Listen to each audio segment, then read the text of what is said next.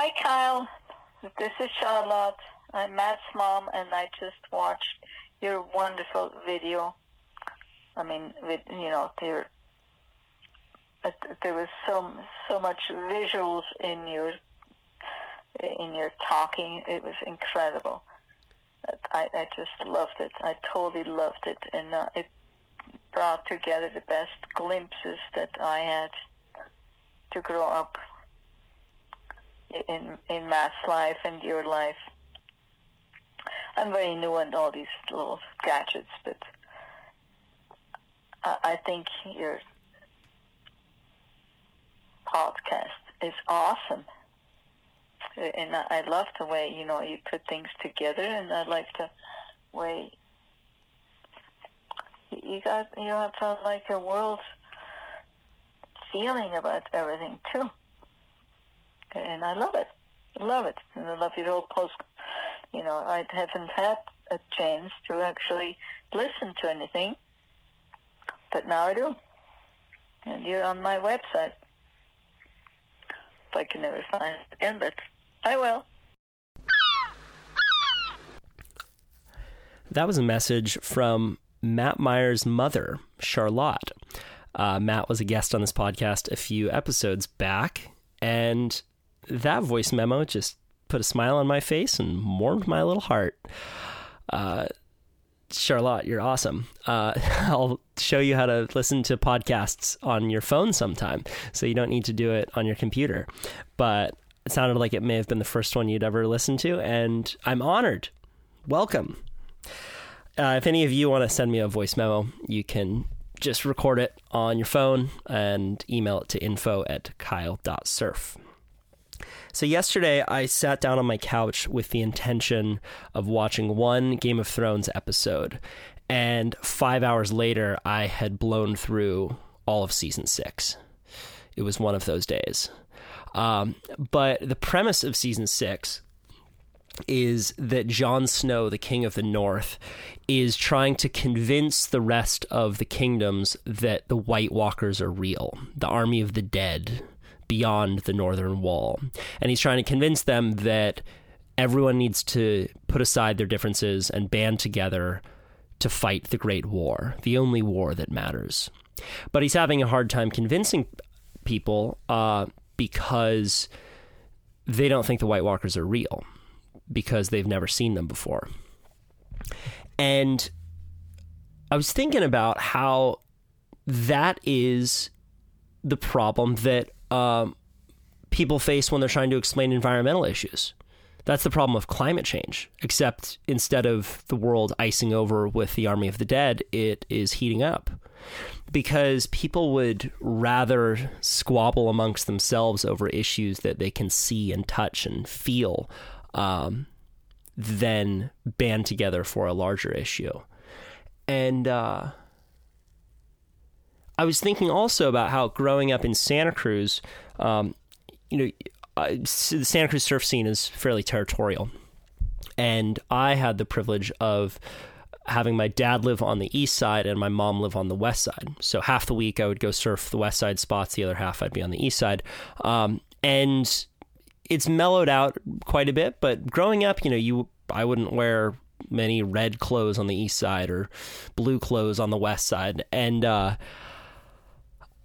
growing now, I see how stupid all of that is. This is people who grew up 5 miles away from you, but you're taught to hate them.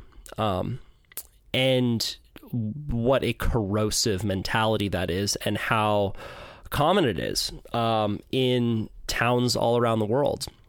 You fight amongst yourselves and ignore the larger outside threat. And I was thinking also about how, if you look at a multinational corporation like Nestle or Coca-Cola that go into communities, they make deals with politicians, they bottle the water, groundwater, and then sell it back to the community at many times the price. Nestle, for example, pays an annual rate of $524 to the Forest Service to bottle millions of gallons of water. And I was thinking about how much easier it is for that kind of bullshit to take place when communities are squabbling amongst themselves, and how much it benefits these larger outside forces to have people at war with each other. Anyway, that was my thought after 5 hours of sitting on my couch watching Game of Thrones, and I'm in for season 7. I watched the first few seasons and then lost interest, and now I'm back. I'm ready to get the tattoo. Game of Thrones across my back.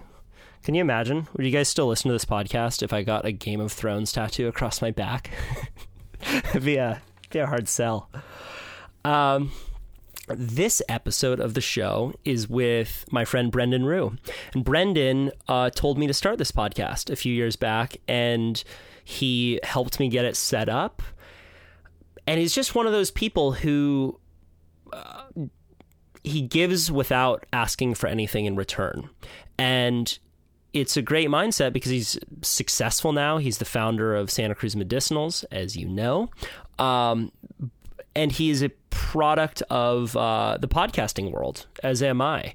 You know, it's it feels a bit like he's the guy who introduced me to the love of my life or something. You know, that like, oh, wow, you introduced me to that girl, and now we're married with kids and living happily ever after. I feel like that is what he did for me with podcasting. Because when I look at my life now, as opposed to before podcasting, I mean, Jesus, it's just so much better on every possible level. And in this episode, we talk a lot about podcasting itself. You know, we both are kind of products of the Joe Rogan, Tim Ferriss generation, which is, you know, it sounds kind of almost like cliche to say because those guys are so popular, but you're not actually listening to Rogan or Tim Ferriss. You're listening to the hundreds of other people that they have on their shows, and you're slowly gaining information. And I think that probably, you know, Joe Rogan and Tim Ferriss would be really proud to know what someone like Brendan Rue has done with that information. He's created this amazing company, Santa Cruz Medicinals, that now sponsors my show. And along the same line, the other company that I have on this show, Mudwater, which is a chai mushroom blend. They do reishi, cacao, cordyceps, lion's mane. I drink it every single day, and it's fucking delicious. He is also a product of this wealth of knowledge that's out there through podcasting. And he doesn't just listen passively. He took that information and he started a business. And that's special because that's never happened before. You know, podcasting is really new, and I'm sure there are just a million stories out there like that. But the fact that it's happened within my friend group, the amount of friends that I have that have listened to podcasts and become open to psychedelics, and you know, went down to the Amazon and tried ayahuasca and it changed their life, or started a float tank center, or started 2 of these companies. Like it is a really a persuasive medium, just hearing an honest testimony from someone speak their truth and get it out to a lot of people. So I dig it. I love podcasting. I love Brendan. And this was a fun show.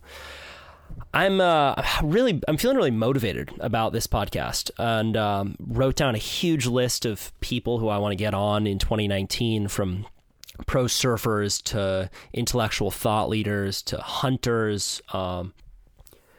And I want to hear from you. If you have recommendations for people who you'd like to hear me have a conversation with, you can let me know on Instagram or on my website, kyle.surf. Just leave a comment there. Doing a whole revamp of my website. We just launched the Box of Goodies, which is a box of CBD coconut oil from Santa Cruz Medicinals, Mudwater, and a book from an author who I've had on this podcast. So last month it was 20 signed copies of Blue Mind by Wallace J. Nichols, and those sold out in about a day. So I'm going to do probably twice as many this next month. And the book is going to be The Psychedelic Explorer's Guide, with by Jim Fadiman. It'll be signed copies, Mudwater, Santa Cruz Medicinals. I'll let you know when those come in stock, but it's all going to be sold on my website at half off. And I hope you dig it. I think about growing this podcast. I think about like, what are the long-term goals? And ultimately, I just want to provide you guys who listen to this show with more value. I really don't care about it becoming this fucking huge, gargantuan thing. I just want everyone who listens to this show to be really stoked. So I hope that this box of goodies makes you feel that. And with that, I'm going to get this bad boy going. Please welcome to the show, my man, Brendan Rue. Kyle Tierman here. I'm in Cape Town. I was the only journalist in northern Nigeria. Not an adventure until you get lost in Tijuana. You get caught inside by a giant wave, you feel really alone. I love the adventure of waking up and not knowing what will happen and that being my job. I'm standing at a desert oasis right now. A lot of tourists don't see this part about Bali. Smiles and thumbs up. Welcome to the Kyle Tierman Show! That was pretty good. I think a lot of Americans are just under tons of inflammation, and they're starting to do some really good studies on inflammation and depression, inflammation and just every aspect of health. Really? Yeah. Mood, gut microbiome affecting how your brain functions, cognitive function, depression, all that. Yeah, isn't it true that most of your serotonin is in your gut? Absolutely. Most of your neurotransmitters, all the neurotransmitters are produced in the gut. What does that mean? So it's a field it's relatively new. Study of gut microbiome and the gut-mind axis and the gut-brain connection. But yeah, essentially they're discovering that 90% of your serotonin is produced in your gut.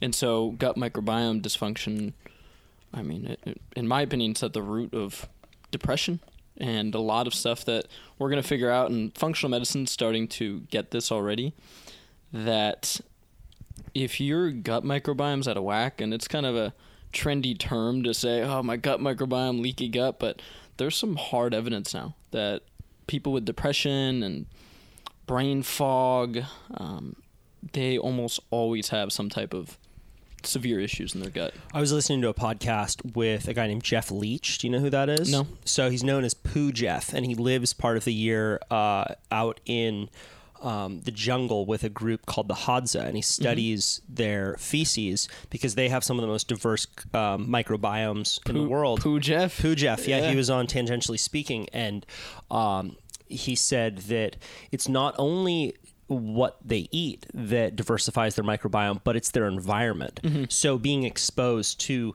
a lot of different plants, animals, breathing in nature can help diversify your gut biome. And he said that it's one of the greatest gifts to the environmental movement, mm-hmm. because the problem with environmental topics usually is that they seem so far away, mm-hmm. right? It doesn't affect you personally. It affects some other person out there.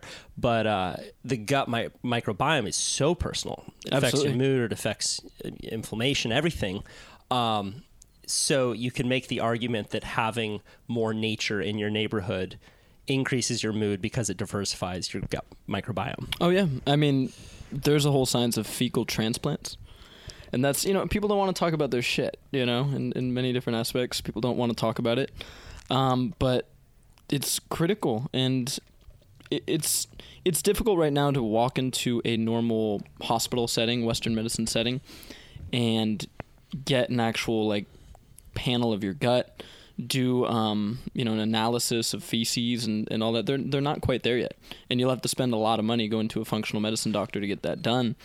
And I think we're gonna look back on it, and it's gonna be something that, it's a severe issue. Right. Well, we know already that a lot of people, a lot of kids that are that get diagnosed with ADHD are just underslept. Absolutely. You know that, as you're saying, with depression and the microbiome, a lot of it just comes back to a more holistic approach of your body, mm-hmm. not trying to do a Band-Aid. Have you always been interested in this kind of stuff? No. So I really wasn't turned on to much of this stuff at all until I was about 18, 19 in college, and honestly just started delving into the podcast world, the whole Joe Rogan world, honestly. And it led me down a path of studying all these things and experimenting.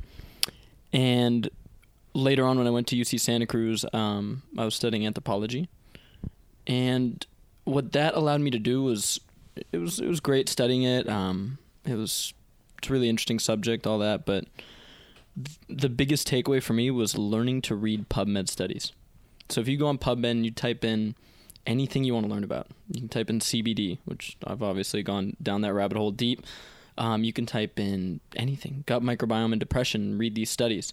And while I'm not a scientist, I'm not an MD, if you learn to analyze these studies and read them, you can start to put this stuff into play in your daily life, and it changes everything. Right. So did you start running little experiments on yourself? Absolutely. I started just doing crazy shit sometimes. Like what? Just all sorts of nutrients. I've tried a bunch of different diet stuff. I just got into whatever you want to call it, biohacking is a term that's thrown out there. Just trying different shit and seeing what works and seeing how you feel. And taking risks. Maybe doing something that, okay, if I do X, I might not feel that great, or I'm expecting this result. You're just running little studies on yourself. So I've tried the raw diet. I've tried a carnivore diet. Were you only eating meat? Yeah, only eating meat. I didn't like that. That's what Jordan Peterson does. Yeah, I don't know about that. And reading some studies, I don't. How'd your shit look after that? It wasn't great. I haven't pooped in 3 weeks. I hold my energy inside. Yeah.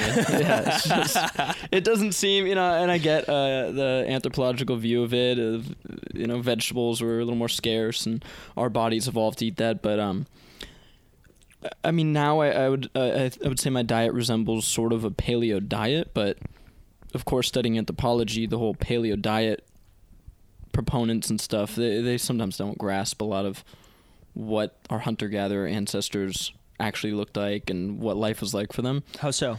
So a lot of them kind of idealize it, and my thing is, yes, we did experience greater health back then once you passed a certain age, and infant mortality was obviously rampant.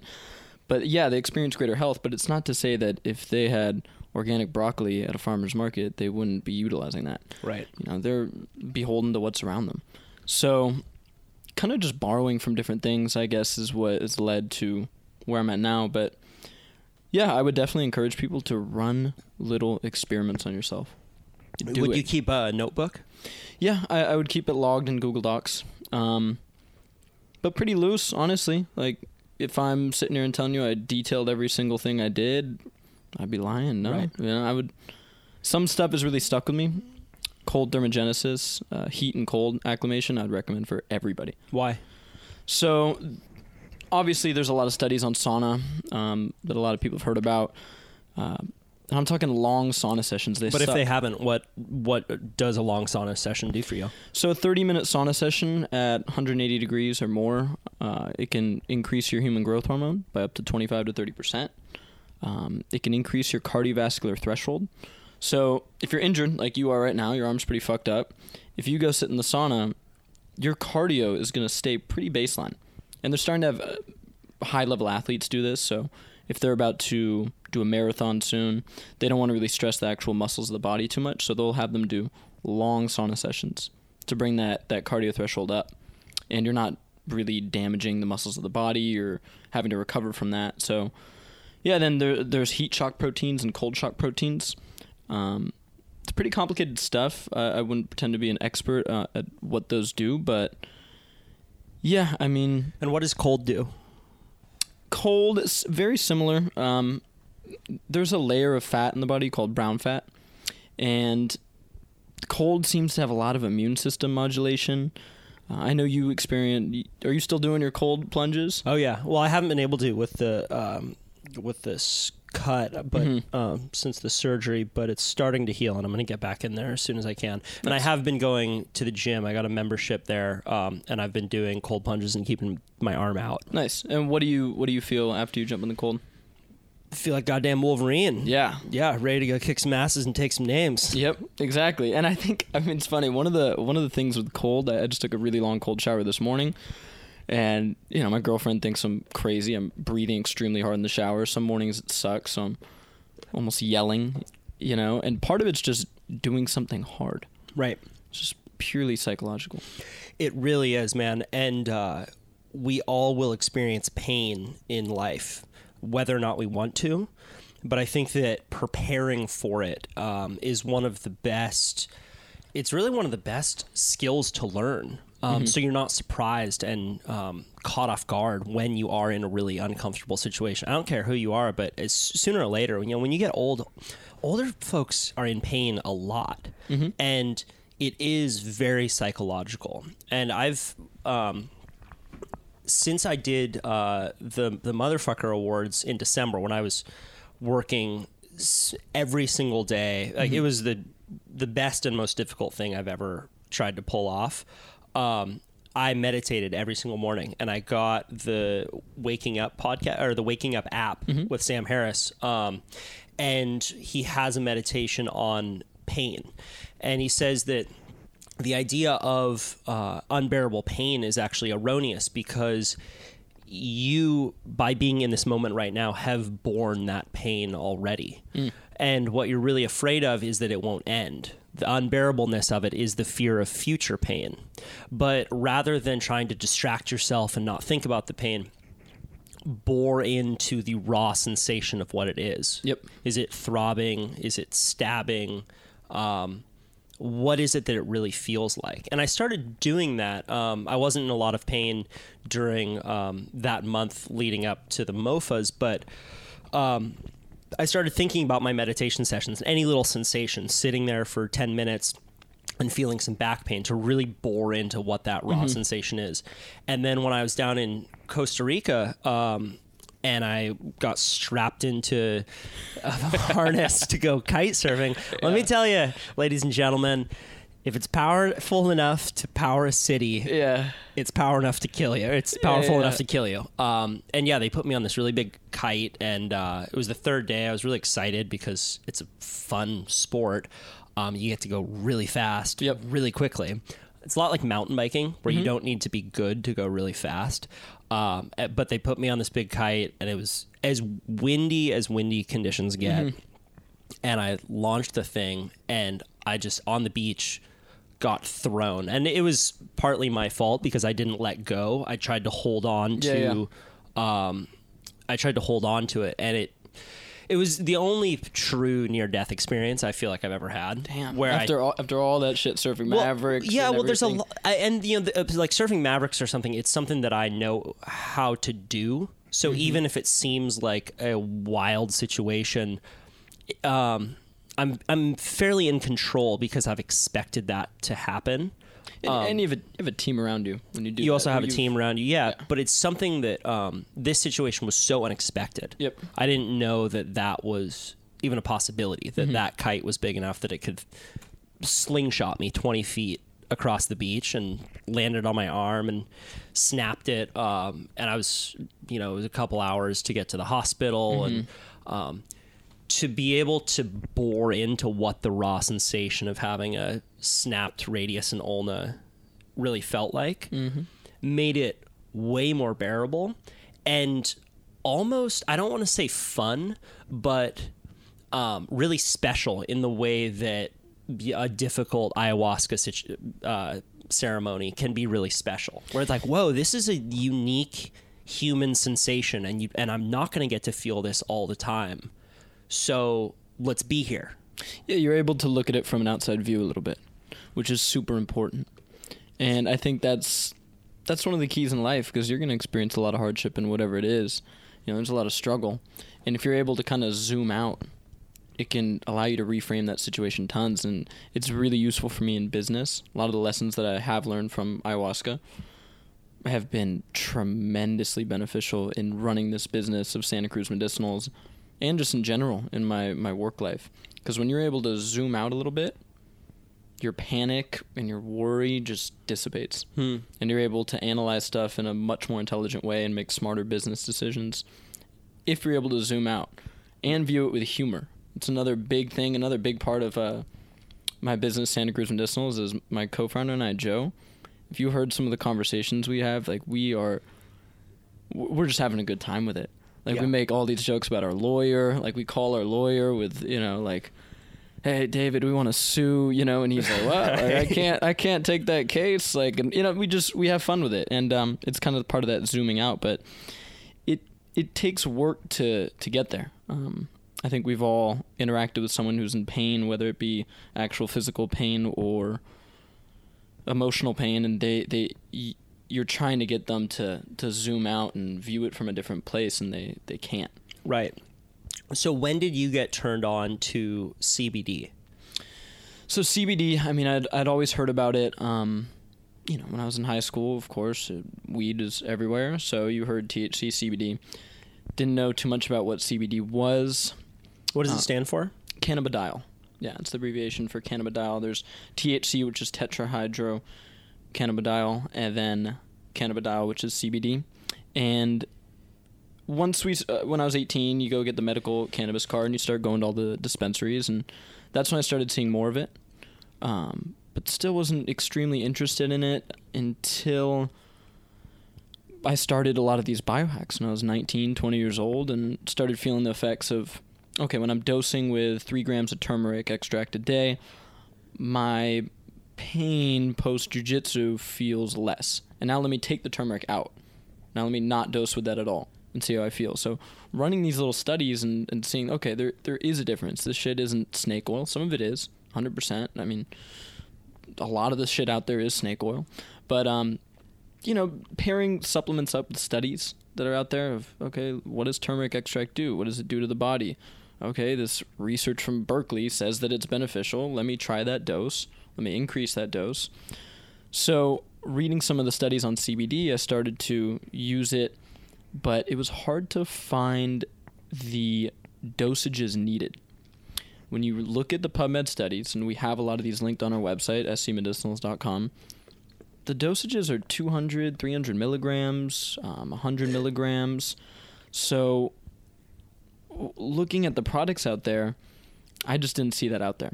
And then Joe and I at the time were running a cannabis edible company in the Prop 215, the medical marijuana industry, called Aloha Edibles. And we were selling medical cannabis, coconut oil, and peanut butter. But it was just designed to get you high. Really, it was just THC, a lot of THC in there. A little drop of this stuff would get you really, really high. And it was selling well, and it got me introduced to the business side of things. But once Prop 64 hit, which is recreational cannabis, so anybody with an ID in California, for those who don't know, can just go buy cannabis at one of the shops or delivery services. But it would have taken hundreds of thousands of dollars to run a company in the Prop 64 world. So Joe and I looked into the hemp-derived CBD space, and yeah, there's an intense need. Everybody's just price gouging. You send these products to a lab like SC Labs, which is the top cannabis testing lab in California, and they come back with no CBD. Yeah, it's just a shit show. And we were just like, what if we do something fucking right? What if we create something that is really potent? We don't price gouge. We run the company with just me and Joe. We do it very minimalist, so we're not fucking fundraising, a shitload of money and wasting investors' money and having to have intense price markups. And yeah, the result has been amazing. And what does CBD do? So CBD does a myriad of things. Basically, your body has a system called the endocannabinoid system. There's CB1 receptors and CB2 receptors. And this system is stimulated by anandamide, which is a chemical that is released during exercise. Or you can endogenously take cannabinoids via THC and CBD. There's a bunch of cannabinoids, and that research is coming out. There's THCA, there's CBN, there's CBG, and there's just not enough research on a lot of these other cannabinoids yet, and there's definitely not enough research on THC and CBD. It's extremely hard in the last decade to do research on it. So the research that is out there, it's insane. There's not that many human studies or really good human studies. There's a popular 2014 study that shows it was people with social anxiety giving a public speech, and some of them were given a placebo and some of them were given CBD, and the people given CBD reported, I mean, huge markers, and that's the best speech I've ever given. You know, I don't have any anxiety when I gave that speech, and there's some good studies like that. What it does is your endocannabinoid system's involved in immune regulation, inflammation, bone, density, and everything. So that's why CBD has also been kind of coined as this, like, okay, is it really a cure-all, heal-all? And I don't think it is. I'm not so much into the magic of CBD, but I think it's if you're someone who takes care of your body and you're taking turmeric or you're watching what you eat and you're into supplements, it should be a part of your supplement routine for sure. Right. And would you recommend people take CBD for pain? Absolutely. Okay. I mean, more than THC? More than just... No, so, I mean, THC has... You have to find the dose of THC that works for you. Right. And I think a lot of people have had a bad experience with marijuana. Oh, yeah. Yeah. Ever since my buddy Ty had his birthday at my house, and my friend Austin, fuck you, Austin, made a weed cake and didn't tell anyone that it was weed cake. Yeah. And I got vortexed into this very couch you're sitting on. 100%. Yeah. And then vomited all over myself. There you go. Vowed to never eat weed again. It was the only drug I ever made that promise with. And since then, I broke that vow, and I've taken it a few times in smaller doses, which apparently has an effect, guys. The dose does affect the outcome. Yeah. But fuck you, Austin. We got back at him. We you know what like icing your friend is? Yeah.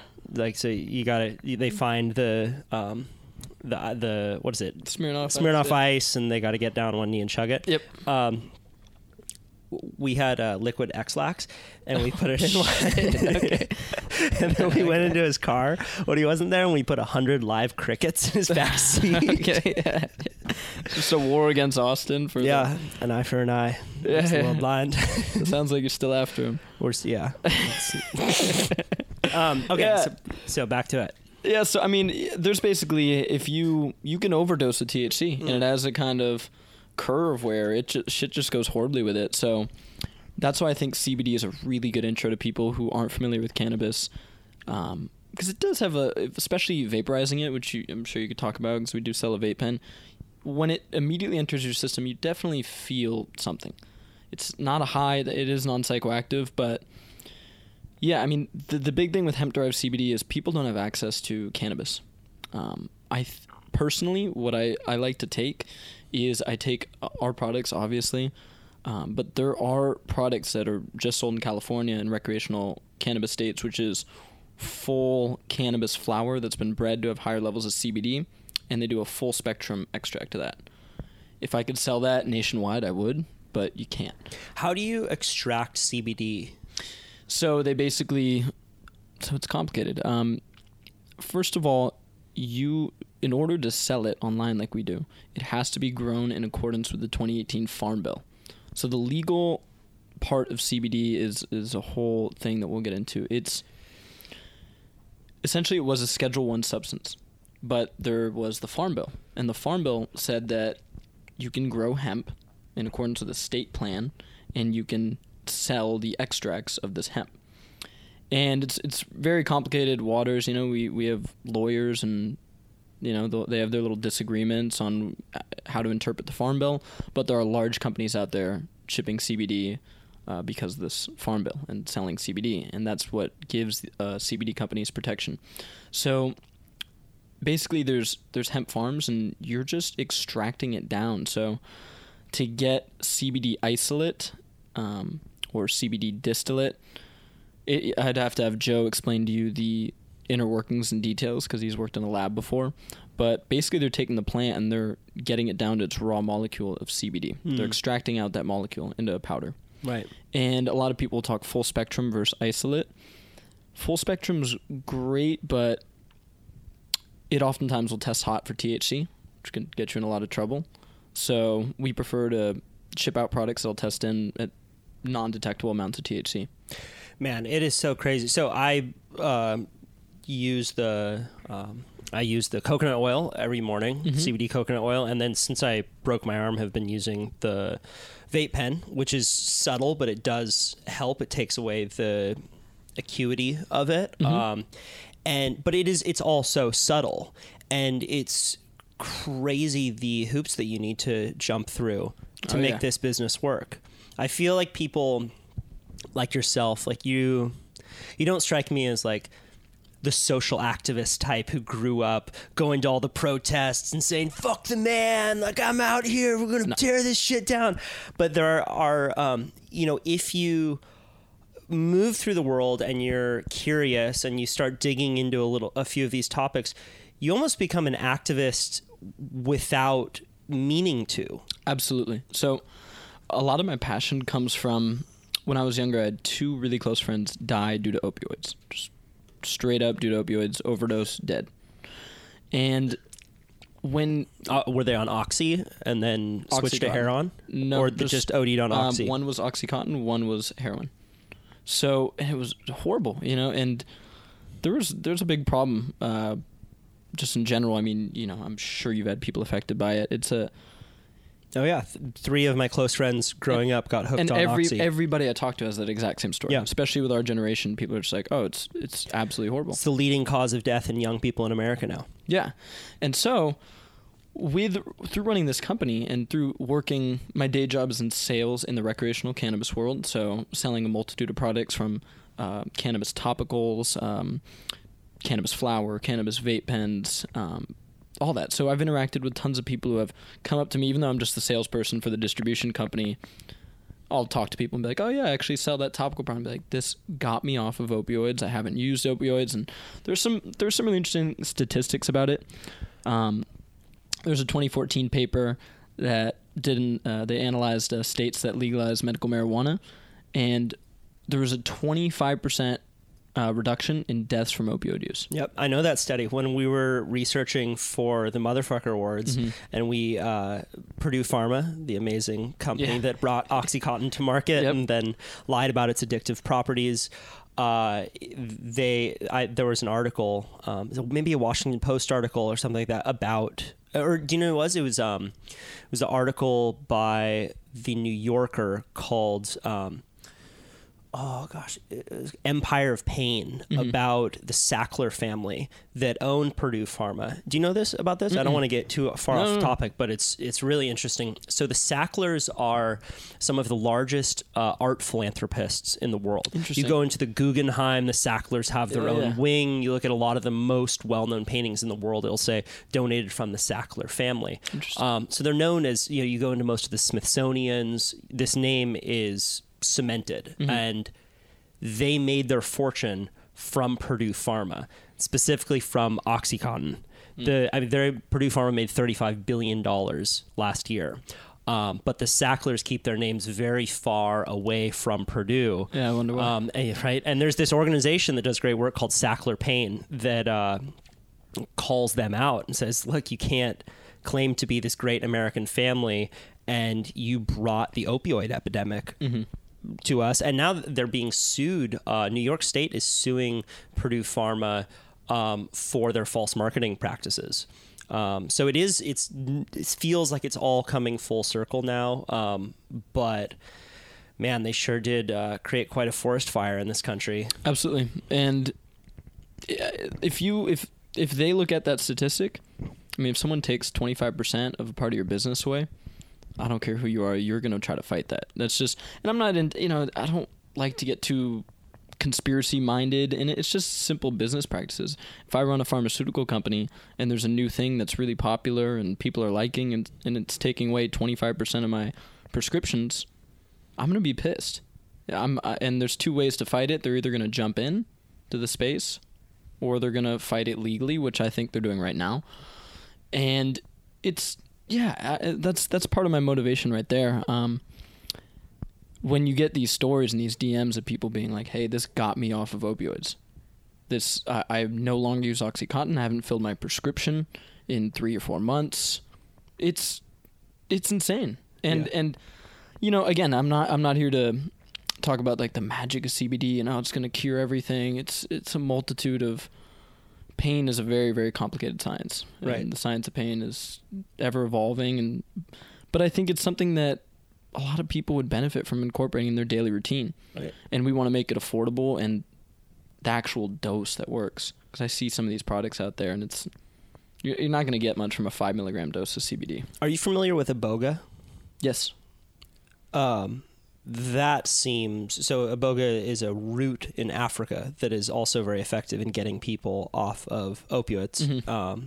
And it's similar to ayahuasca, but they call ayahuasca the grandmother and iboga the grandfather. So it's like more stern. It's much more stern. A 24 to 48 hour experience. Yeah. Pretty brutal. Yeah, with a IMAX movie of everything you've ever done badly in your life right up in front of you. And I think that that's, the psychology behind addiction is something that's really important to address as well. It's not purely these receptors that are getting addicted. It is also there's this great quote by Gabor Mate said, "Addiction's not the problem. Addiction is the person's attempt to solve the problem." Mm-hmm. And I think that a lot of these psychedelics can help with the psychological addiction. Mm-hmm. Yeah, and I think a big part of it too is community. And I think one of the big benefits of my life and listening to podcasts and getting involved in this kind of community, I don't know what to call it, you're definitely involved in it, is having like-minded people around you and having like-minded people in your ear, so you just feel a sense of purpose and well-being. Because I think a lot of people who suffer with addiction or depression, they just feel lost. Right. Whether they just feel different than all their friends, or they feel that nobody around them likes the stuff that they like, or they're not getting challenged enough. I think that's a really common thing. And this whole little community that you're involved with and tons of people are involved with, it's a community that likes to challenge themselves, And that's super critical. Right. If you look at most people who are addicted and not living up to their full potential, they're not experiencing challenge. Right. It's loneliness as well, which is you look at a drug like Oxy, and it is freedom and slavery all in one pill. Mm-hmm. It is this feeling of just immense freedom. Like, oh my God, when you're like, I was taking not Oxy, but a similar one for the few days following my broken arm. And man, the feeling of that warm, syrupy, thoughtless, no worries attitude is very attractive. It'd be funny if Purdue Pharma just tries to recruit you. Right, yeah. You just go back. You guys, you gotta get on this shit. But you drop the Santa Cruz Medicinals sponsorship. Yeah, now we're going on Purdue Pharma. But but you can't have it all, right? Mm-hmm. And pretty soon that freedom turns into slavery when you can't stop. And I think that where was I going with that? There's I think that a lot of especially creative people get addicted to drugs because they see the sickness in society. They see, they feel isolated. They feel different from everyone else. And the way that we've set up our societies now, they're optimized for work. They're not optimized for happiness. Yep. There was the study done in the 70s with Rat Park. Do you know about this? So rats they said, rats will choose cocaine over food until they die. And then this researcher went along and said, well, what if we change the rat's environment? What if we make this rat park, this rat heaven where they have everything that they need, and the rats then changed their behavior. They went to cocaine, and then they did it once, and then they got off of it. But there's a guy named Johan Hari who I recommend. He wrote a book called Lost Connections about addiction and about depression, and he agrees with you that it is largely this lack of community. And I think that podcasting is special in the way that it doesn't hit the part of our brain that, say, Instagram does, which is very reactionary. It's very tribal.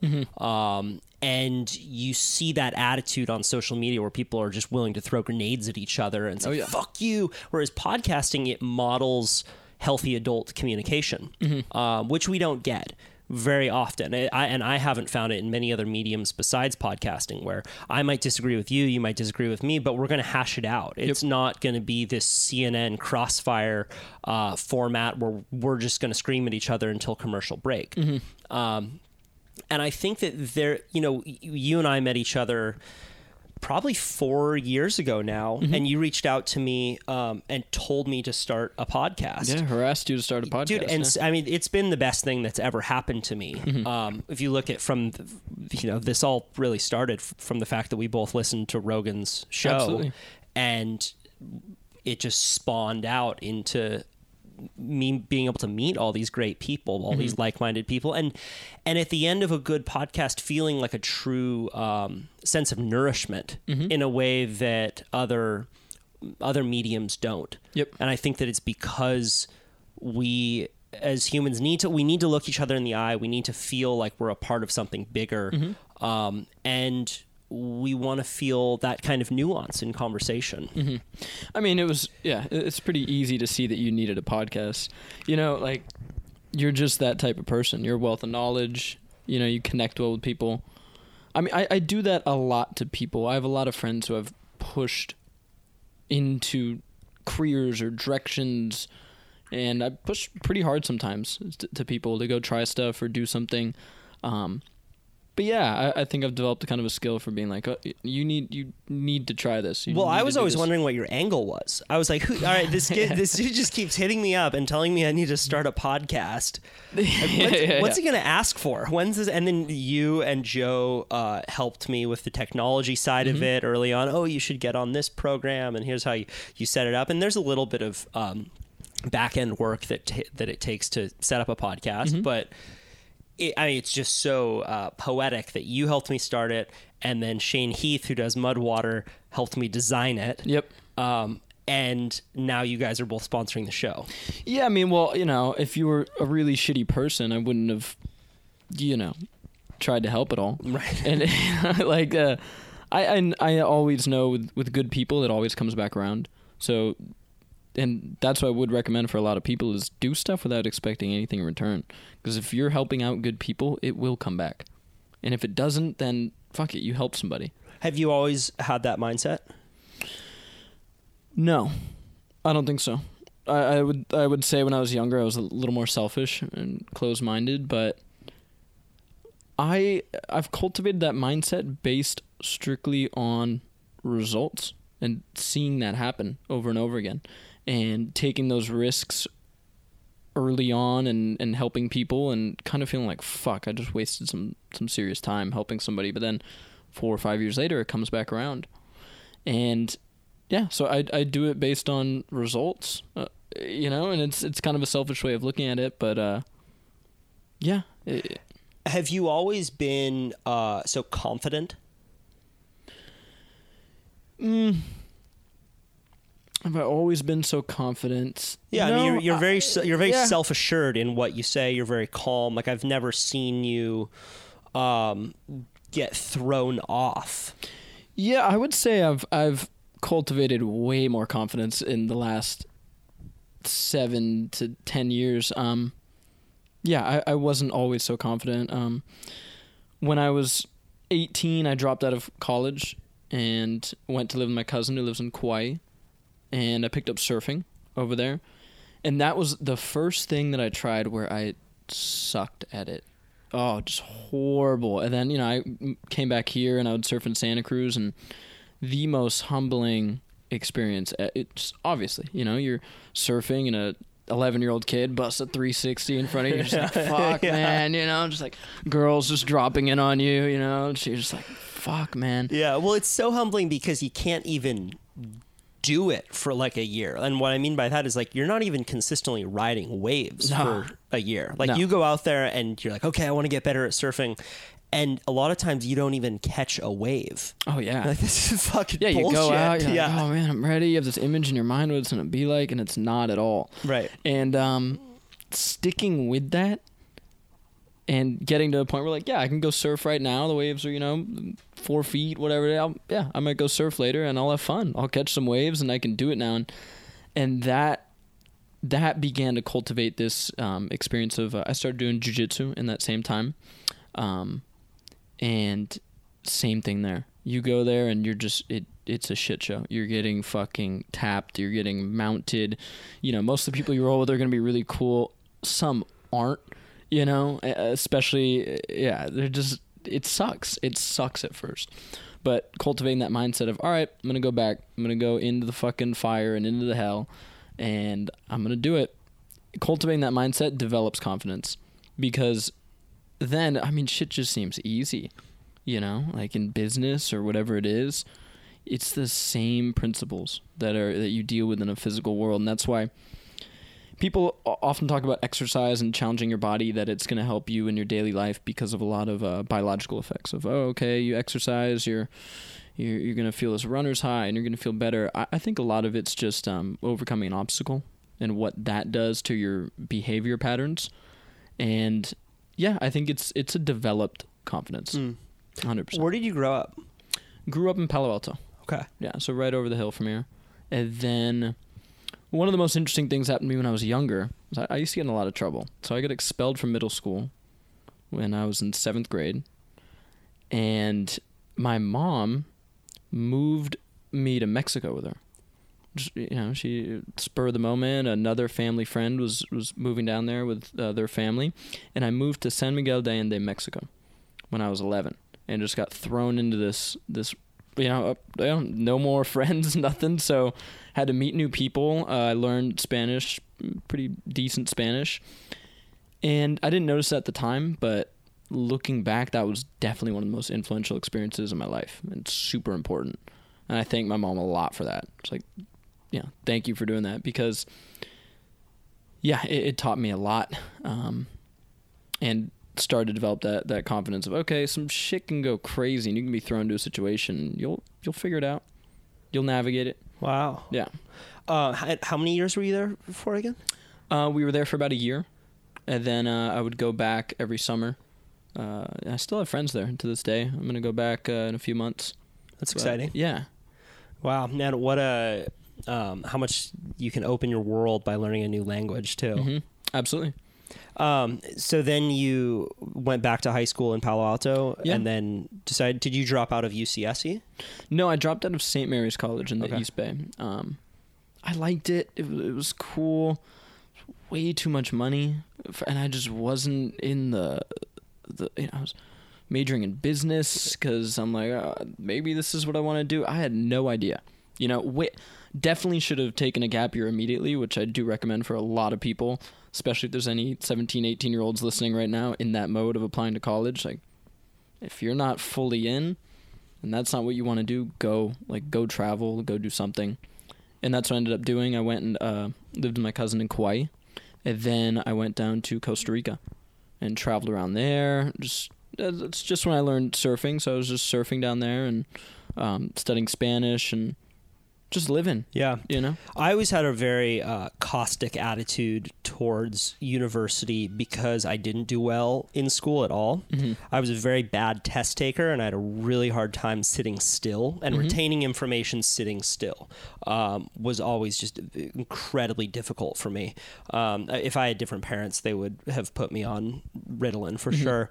So I had to work to get C pluses. And then when I was a junior in high school, I started doing homeschool, and that's where I was able to start doing documentary and going out into the real world, and this whole new avenue of learning opened up to me where I realized that I could teach myself stuff. And then when my friend Shane turned me on to podcasting, I think I told you this story, but he came to my house one time. He's like, dude, you guys, the first podcast I ever listened to was a Joe Rogan podcast with Aubrey fucking Marcus, and it was like one of their early ones. And he said, and he told his whole ayahuasca story, and we're like, holy shit, you guys, they're talking about such raw stories here. I'm like, this is really cool. And I got into that, and then I got into, the whole... all of the other podcasts, and I realized that was my favorite way to learn. Absolutely. And I could retain information really well. I have a very good auditory memory. And all of a sudden I just felt like I wasn't stupid. Yes, and that's a big realization. I had that as well. Yeah, like I did not get good grades at all. School was a fucking struggle. Just a struggle to sit there for hours, and it just sucks. I mean, did your parents push you to go to college at all, or were they kind of... They did, but I would say the thing I have to thank my parents most for is that they allowed me to do what I wanted to do. And I ended up going to college, but it was an independent program called Gaia University that allowed me to get an accredited degree in green business with an emphasis in media. And I could get the degree while traveling around the world doing documentary. Nice. So I learned for a college course how to write grants, grant proposals for documentaries. Everything that I did was on a shoestring budget, $7,000 to $10,000 for a documentary, which is not much money at all, to be able to go down to Chile with a camera and start interviewing people. But I learned a lot of those basic interviewing techniques while making this series called Surfing for Change, where we would cover environmental issues, through the lens of surfing. And it was great that they trusted me to do that. And they continue. So my dad does documentary film. He taught me a lot about how to,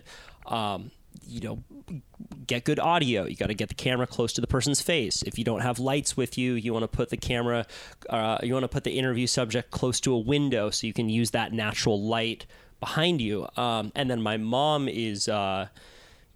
I was kind of a social activist, so she would always put books in front of me about the places that I would travel to.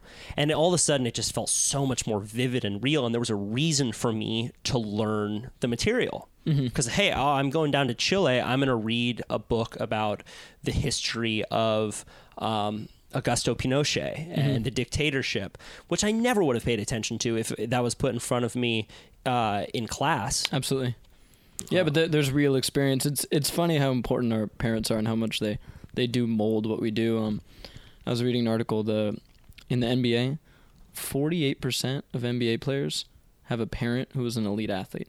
Wow. And I think they qualified elite athlete as a college athlete, but it's just like, yeah, if you, and that's again coming back to community. If you see people around you doing stuff, it opens your mind to this whole thing of, oh, I can do that. Right. Because I know this person and they're there, and once you meet them, they're not that fucking, I've met, people who I thought, oh my God, like I'm friends with people now who I would have never imagined, like, oh my God, they're like a celebrity. Right. Oh my God, it's a fucking completely normal person. And that right there is the beauty of podcasts, is that you can have someone in your ear and it opens you to a new possibility. It opens you to a new career. It opens you to a new way of reacting to a situation. Yep. How many times have you had it where you listen to a podcast and then 2 years later you find yourself in that situation? Okay, now I'm negotiating, and I remember that thing that Tim Ferriss said about negotiation skills. Yep. Okay, I'm going to respond in that way now. Yep. And it's only because you had him in your ear a couple years ago. Yeah, it's crazy. I mean, right now, my goal is I'm trying to essentially take some of what Tim Ferriss talked about, and I listened to a few years ago and read The 4 Hour Workweek, and loosely, the idea for me is to create a few e-commerce ventures that I no longer have to work in a traditional model, right? I can wake up, travel, work on my computer, and that's it. And it never really seemed attainable to me, and I just started, we just started faking the funk.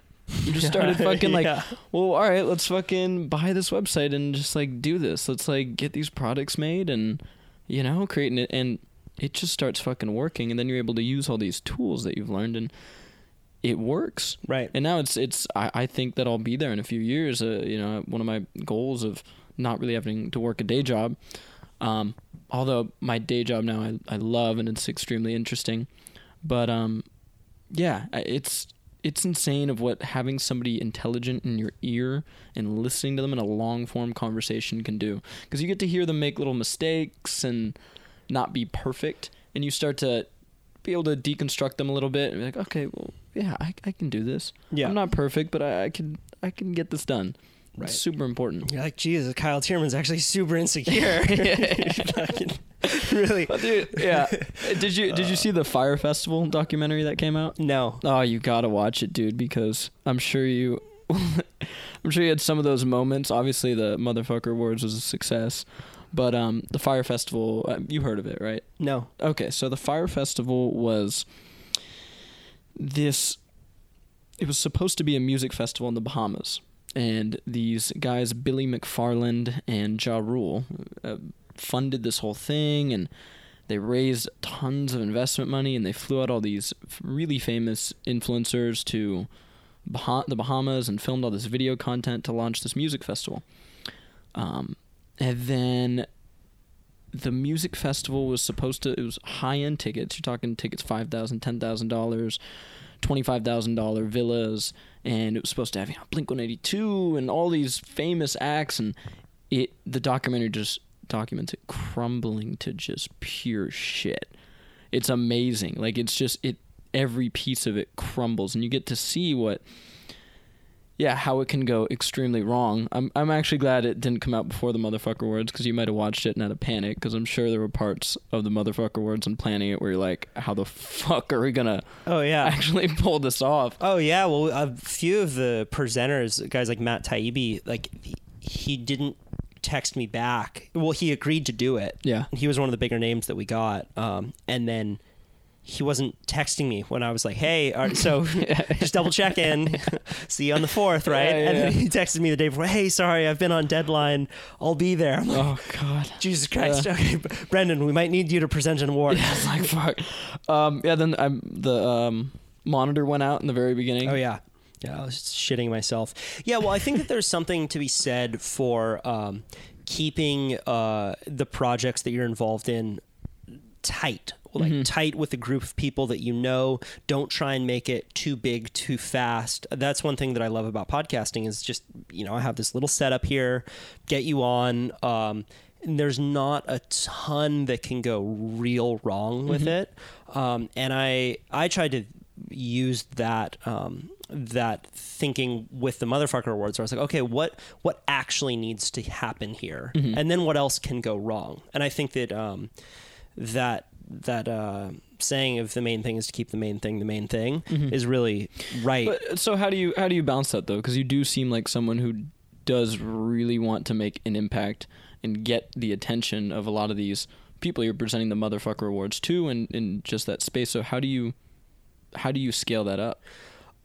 You keep the main thing. There's, as you know, doing business, there's a lot that can go wrong.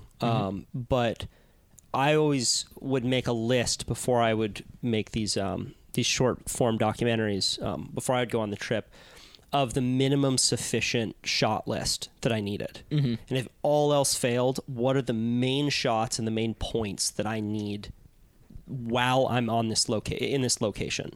Because a lot of that is the shots that you can't get after the fact, because there's and when you do documentary, for example, you don't need a lot of information from the people you're interviewing. You need emotion, because emotion is what you can't recreate after the fact. Yep. Because I can go in as a narrator and just put B-roll over a shot and set it up, or I can say all the facts that I need, but I can't say that this person was crying. They need to actually do that, or they need to show what it feels like to be there. So that's an essential shot. And I think that with with the Motherfucker Awards, I did the same thing. What are the main thing is that the comedians are good. And if all else fails, like if the AV goes out or if certain people don't show up, the main thing is that the comedians do funny acceptance speeches. So I put most of that. I put most of the emphasis on that, and then we need to shoot it really well. So I put a ton of emphasis on the production team having really slick cameras, and we had a good edit team. We worked with Lensfire Films, and I knew that if we pulled off just those two things, we would have the assets that we needed. So I would say that probably what happened with the Fire Festival. I haven't seen the movie, but it's easy to get lost in the details. Yeah. And then the main thing starts to slip away, and it's like a house that's not built with a sound foundation. Mm-hmm. Yeah, I mean their shit was it was fucked up from the jump. But so do you do that with a lot of projects? When you're starting a new project, do you boil down the main points and just kind of focus on that, and everything else is kind of icing on the cake, or is Absolutely. that your process? Okay. Yeah, absolutely. And I think that psychedelics are immensely helpful through that process, because it's hard to know what the main thing is sometimes. Yeah, whether it's with a project or with a relationship, a lot of the relationship conflicts, it's not usually what you think it is. And it can take stepping back and having all of the bullshit fall away, whether that's through meditation or through putting your phone away for a few days or through psychedelics, to have it rise into clear view. So I think that it's not only the main points of like, all right, here are the shots that I need, or it's why am I doing this? Like, if the question is to grow the business, or the question is to like, why are you doing the motherfucker awards? There is that question behind how are we going to pull this off, which is why do you want to pull it off? Yeah, that's the why is a very difficult thing to get out of people. When I was going to UC Santa Cruz, I was doing corrective exercise training and personal training for people, and honestly, that is just like it's a completely psychological thing. Like, yeah, you give them the exercises to do, but how I would get success out of people is getting them to tell me why the hell they're here. Why are you in this personal training office? What are you doing here? And when you get that out of them, it's pretty fucking easy. They're going to show up. They're going to be there. They're going to put in hard work, and they're going to get it done. But if you don't ever get that why out of them, which sometimes you really can't do, they don't know. And it's difficult to extract. And yeah, so that's a hard part of life, man. It's figuring out the why. Right. And I've engaged in projects where I wasn't doing the why for the right reason. Before I started my podcast, this is kind of between when I was doing Surfing for Change and when I started doing the podcast, I was approached by Discovery Digital Network. They wanted to do a YouTube series with me called Making Mavericks, where I would do weekly YouTube videos.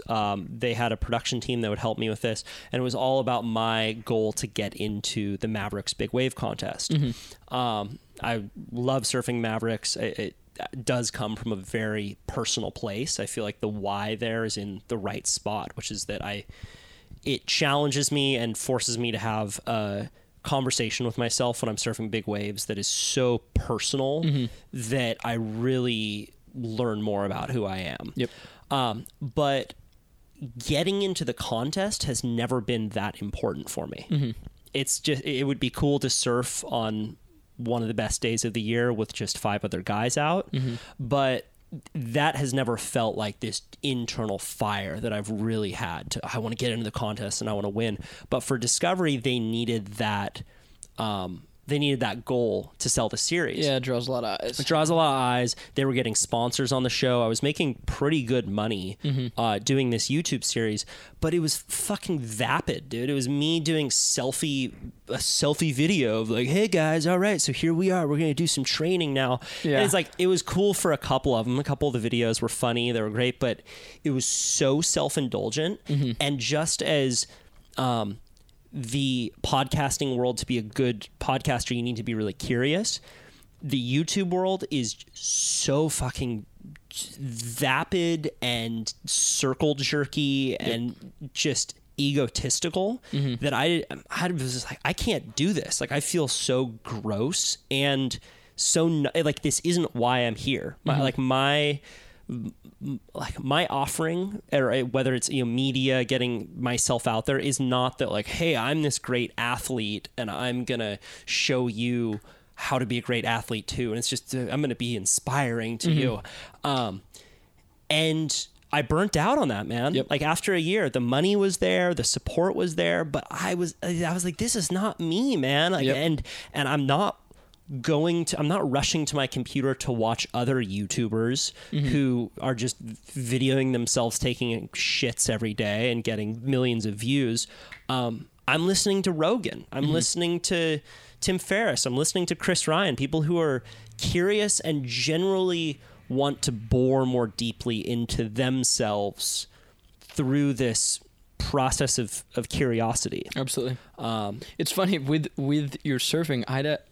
In the beginning, I had to kind of encourage you to just interview the people right around you, because I feel like sometimes you kind of have this blasé attitude towards Mavericks and that whole. It's like you're like, I don't know who to get on the podcast. I'm like, dude, interview your roommate. Right. Yeah. And you're like, but he's an idiot, dude. Like, what do you mean? Interview my roommate. I'm like, no, man, people want to hear from him. He's like one of the best big wave surfers in the world. Yeah. I love you, Tyler. And I agree. I think that some of the biggest feedback I've had on this podcast have been with episodes with people who are big wave surfers, because I've had a chance to do a kind of peer journalism, and that's what I've come to realize the value of it is that I'm not interviewing them from an outside space. Yeah, you're not gonna ask the what's it like to surf a big wave when you're going down that face, like what is going through, you're not going to get those typical questions. So I think why people find big wave surfing and surfing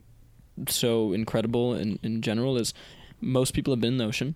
Most people have experienced the challenges of just being in the ocean in whatever form they've been in there, and boogie boarding or fucking surfing or just swimming through the waves, and seeing people do that elicits the response from their brain of saying, how does somebody get to that point, right? And you can extrapolate that to anything.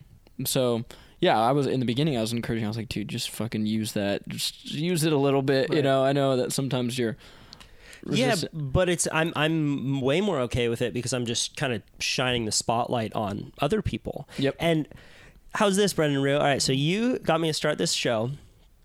I then started doing podcasts about ayahuasca, and then I had Jamie Mitchell, who's one of the best big wave surfers in the world, 10-time paddleboard champion. Absolutely. I've had him on the show. He then went to Rhythmia, that serves ayahuasca, and did ayahuasca, and then did a podcast with me about his experience after that. So you got Jamie Mitchell to do ayahuasca. Okay, yeah, great. I didn't do that, if you're listening. Yeah. And so when was the first time you did ayahuasca? About 3 years ago. And it was the first time in Costa Rica? First time was in Costa Rica, and I did it, I've done it maybe 5 times since then. And yeah, man, it's hugely beneficial for me.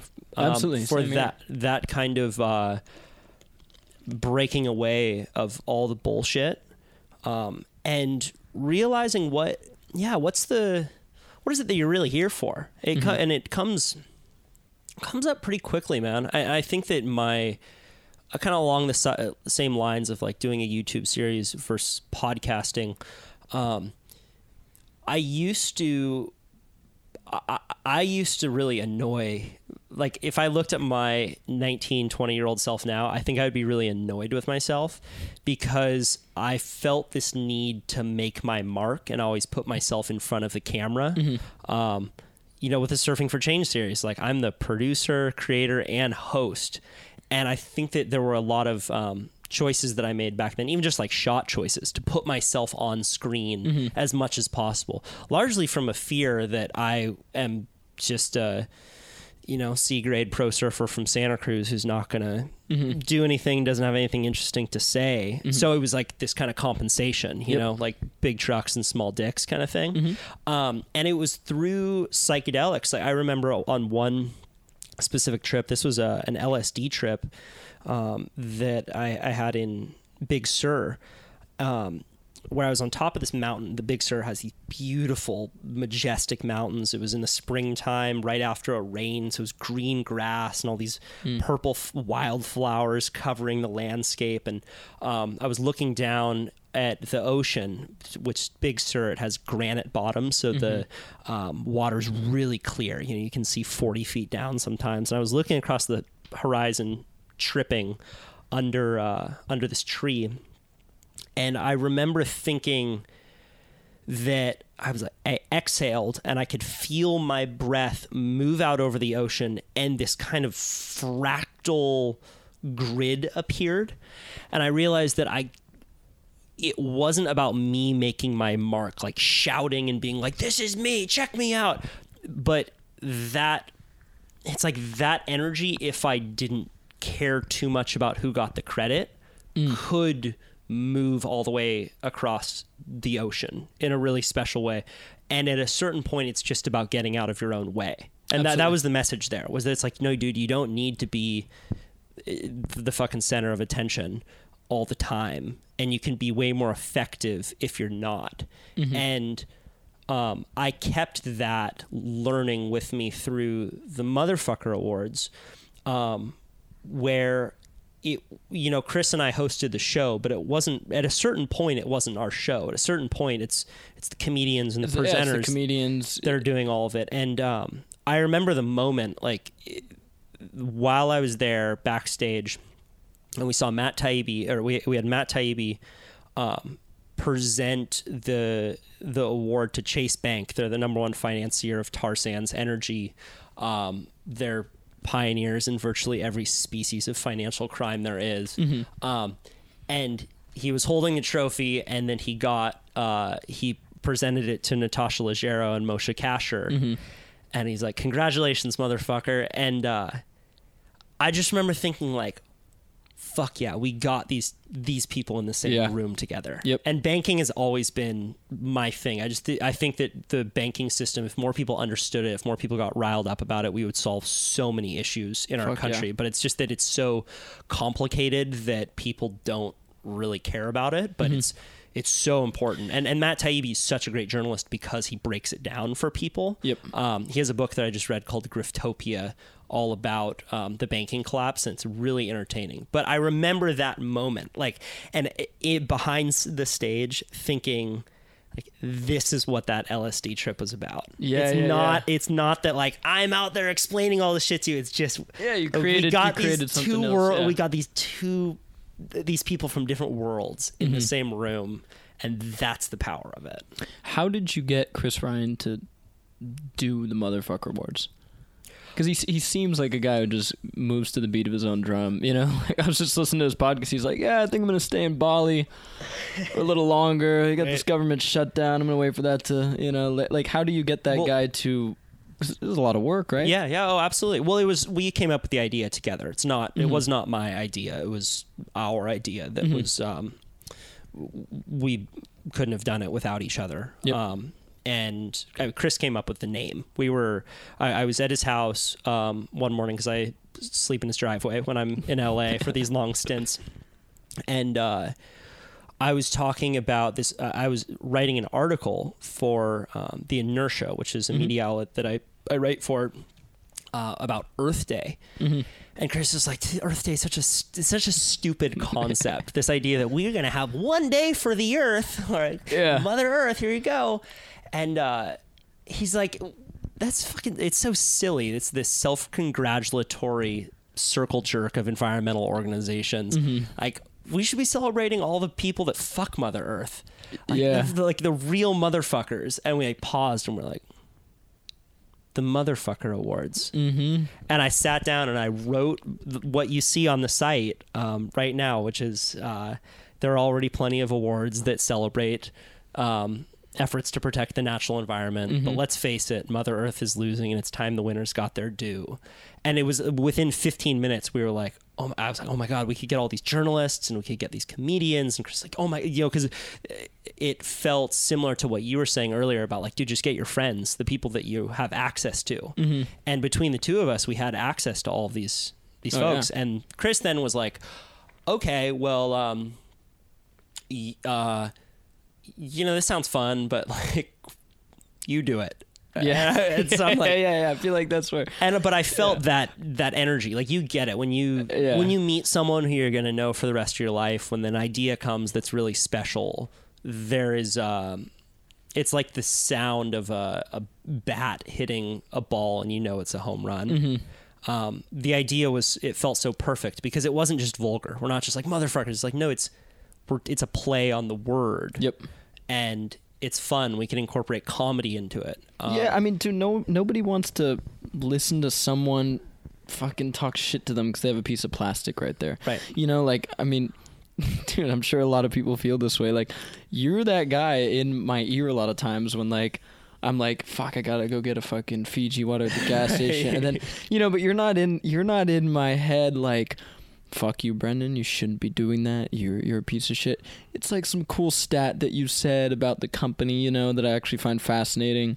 Right. It's different. And I feel like a lot of environmentalists and stuff, it's just, people just get bogged down by that. And it doesn't matter what you're talking about. If you're annoying about it and you're talking shit to somebody about it and calling them less than, they're not going to be inspired to do anything. Well, it's the same antics of getting laid. Like, you know who gets laid? Like, people giving high fives, who are laughing a lot, who are fun to be around. You know, who don't get laid? Environmentalists. No, but people who are bummed out. And I think that it's just something that I've never identified with because it's so draining. You know, if you're around some of these people, it feels like you're in cold water and they're just zapping the energy out of you. So I think that, and you need to, unfortunately, sign on to all of these other qualities. If people introduce me as an environmentalist, that's like the worst thing ever, because all of a sudden they're like, oh, okay, you're pretentious. You think you're better than us. You don't know how to communicate in any kind of entertaining way. And unfortunately, like, that's, you know, people think about environmentalists that way, but I don't think they need to, because the environment is our natural world. And I think that there's, you know, the human optimization movement has done a really good job teaching people what it takes to make behavioral shifts. Yep. Right. I think another key point is that people listening that want to make a big change in the world, there's a really good talk. One of the first guys at Facebook, this Sri Lankan, he was one of the first guys over at Facebook, and he started a thing called Social Capital. And there's a really good talk that he gave at the Stanford MBA school, and his whole point was, get the fucking money.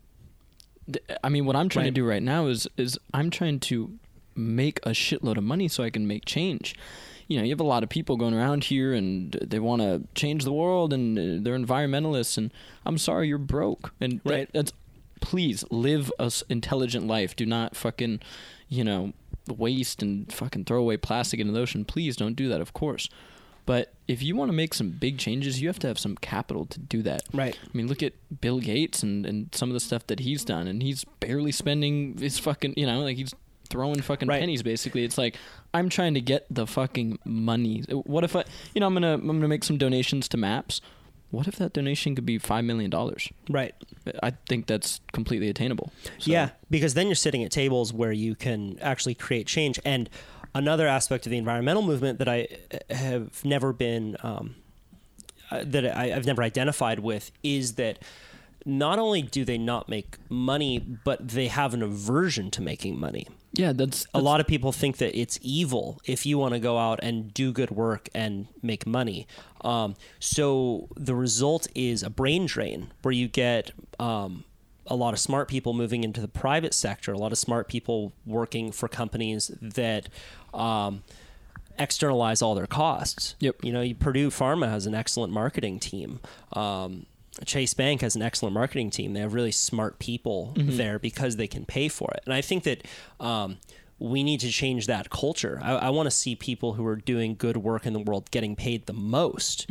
Why is it that we get angry at, you know, if the CEO of Surfrider were to be making $3 million a year, people would be outraged that they shouldn't be making that kind of money, that money should be going back into direct action. But if you want to get smart people there and keep them there, you got to pay them well. Yep. And we have no problem with Jamie Dimon, the CEO of Chase, making $5 million. What a name.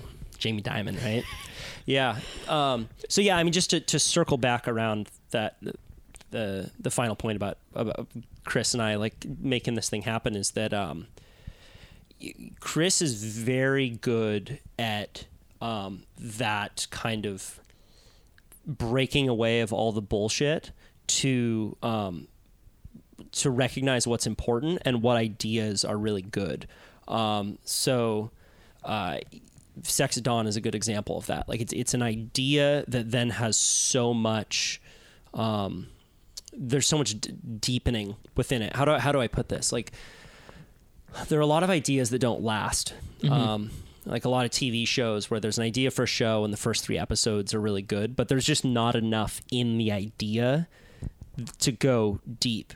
And Chris is an idea machine, and he comes up with these ideas all the time. Like he has this one for a book that he talks about called 0 Steps to Optimal Health, and it's all about kind of making fun of the human optimization movement and how the best health that you can get is by getting enough sleep, doing a lot of what hunter-gatherers did, and cutting away all of the bullshit. Absolutely. And which is an idea that there's the book right there. Yep. Like, oh my gosh, there's so much that you can do with that idea. So through the whole process of, as I fundraised for the MOFAs and got a lot on, Chris was really good, I think, at being that kind of beacon towards what's really important. What are the ideas that have real juice? And I've learned a lot from that guy, man. It's pretty cool that he lets me hang around him and he helps me with my writing and helps me with this podcast. It's, he's one of the more unique people out there because he genuinely seems like he doesn't give a fuck, you know, like he's really moving to the beat of his own drum. And again, I think, I want to get to a place where I can, because part of the reason that he can do that is because he can make a living kind of anywhere, doing whatever. You know, he could go to Bali and get something going out there, and people want to interact with him, and he can make a living doing that. And just like running a business, if I can create a business that makes a lot of money, or a few businesses that make a lot of money, I can make changes in a way broader sense. Like with our Santa Cruz Medicinals thing, we've cut out a lot of those plastic anytime you buy a supplement or whatever, it's covered in plastic. I thought, why do we have to do that? You know, a lot of the consumers buying this stuff, they don't give a fuck. They get that thing, they throw it off like, oh, that sucks, I had to do that. Just simple changes like that. And I think, if you have a giant company that's doing that and that talks about it, and hey, your product isn't going to arrive with a plastic seal on it. If you don't want that, don't choose our company. Right. You can make changes in consumer behavior, and that's where the change comes. So what role have psychedelics played in your life? Wow. So my first experience with psychedelics was psilocybin. And it was a pretty typical college dorm room experience with psilocybin. So I did that, and it was cool, pretty decent experience. Didn't get too much out of it. I think the big piece comes from, obviously, a lot of people listening to this podcast have heard it, set and setting. And I think the set and setting does more than the actual medicine sometimes. I think so I went to New Life Ayahuasca in Costa Rica. Highly recommend it. Relatively affordable place, really good people. There's medical staff, there's a pool, there's a hot tub. I don't think you have to go to the jungle and fucking struggle in the dirt to get the experience. You went to Rhythmia, which is like the most bougie. Pretty nice. It's pretty nice. Go do some ayahuasca and then get a colonic. It looks like a beautiful place. And New Life, beautiful place. Pool, hot tub, fucking small group, but the overall experience of setting your intentions and spending the day before with the shaman, and they're American shamans that speak English, that seems to be where more of the benefit comes from. The actual medicine is critical. Again, I always geek out on what it does to the brain, and okay, it's going to turn up the oxytocin, but reduce kind of some of your fear receptors, so you're going to be able to look at stuff from a different light, and whatever you're thinking about during that experience is going to be in a neurochemical state that you're not in, typically. If I think about things that happened in my past right now, I'm going to frame them within whatever's happening in my brain right now. If I think about some trauma that happened, I'm going to think about it, and whatever neurotransmitters are happening right now is how I'm going to frame it. And if you can reframe that in different neurochemical states, there's going to be something that happens there. But if you do it with no set and setting, or if you're not in a good place in your life, I wouldn't recommend it. If you're at a good place in your life and you have your shit kind of together, I would fervently recommend it. Right. You know, so it's one of those things. It's kind of a double-edged sword. Of people ask me, should I go do psychedelics? I'm like, yeah, it all depends. Yeah. Yeah, it's like, should I go surfing? Well, it depends on where. Yeah. So how has that affected the way that you think about yourself, think about the world? So, again, kind of being able to zoom out, right? It starts kind of from a microcosm of like just my interactions day to day with people, my girlfriend, my family, being able to hone in there and smooth out those relationships. I mean, what person have you seen that's successful and the relationships with their friends or their loved ones are just severely fucked up? And it's tough. I mean, I know a lot of people out there have families that it's not much to salvage there, but coming to a sense of peace in those immediate interactions that you have with people on a day-to-day basis, I mean, you have to start with a foundation.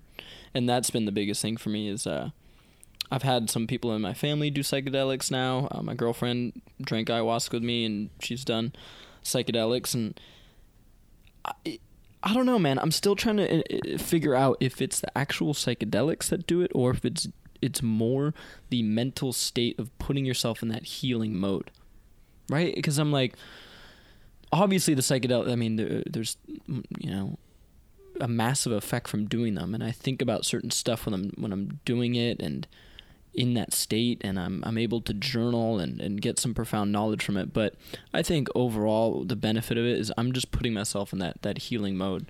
And like, you know, my girlfriend and I are putting us in that state of, okay, hey, if there's an issue between us, we're going to talk about it because we're people that go after shit that's scary. And okay, we're going to sit face to face and talk about this.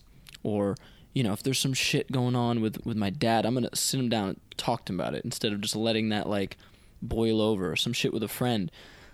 And I think that's more the benefit of it, right? Honestly.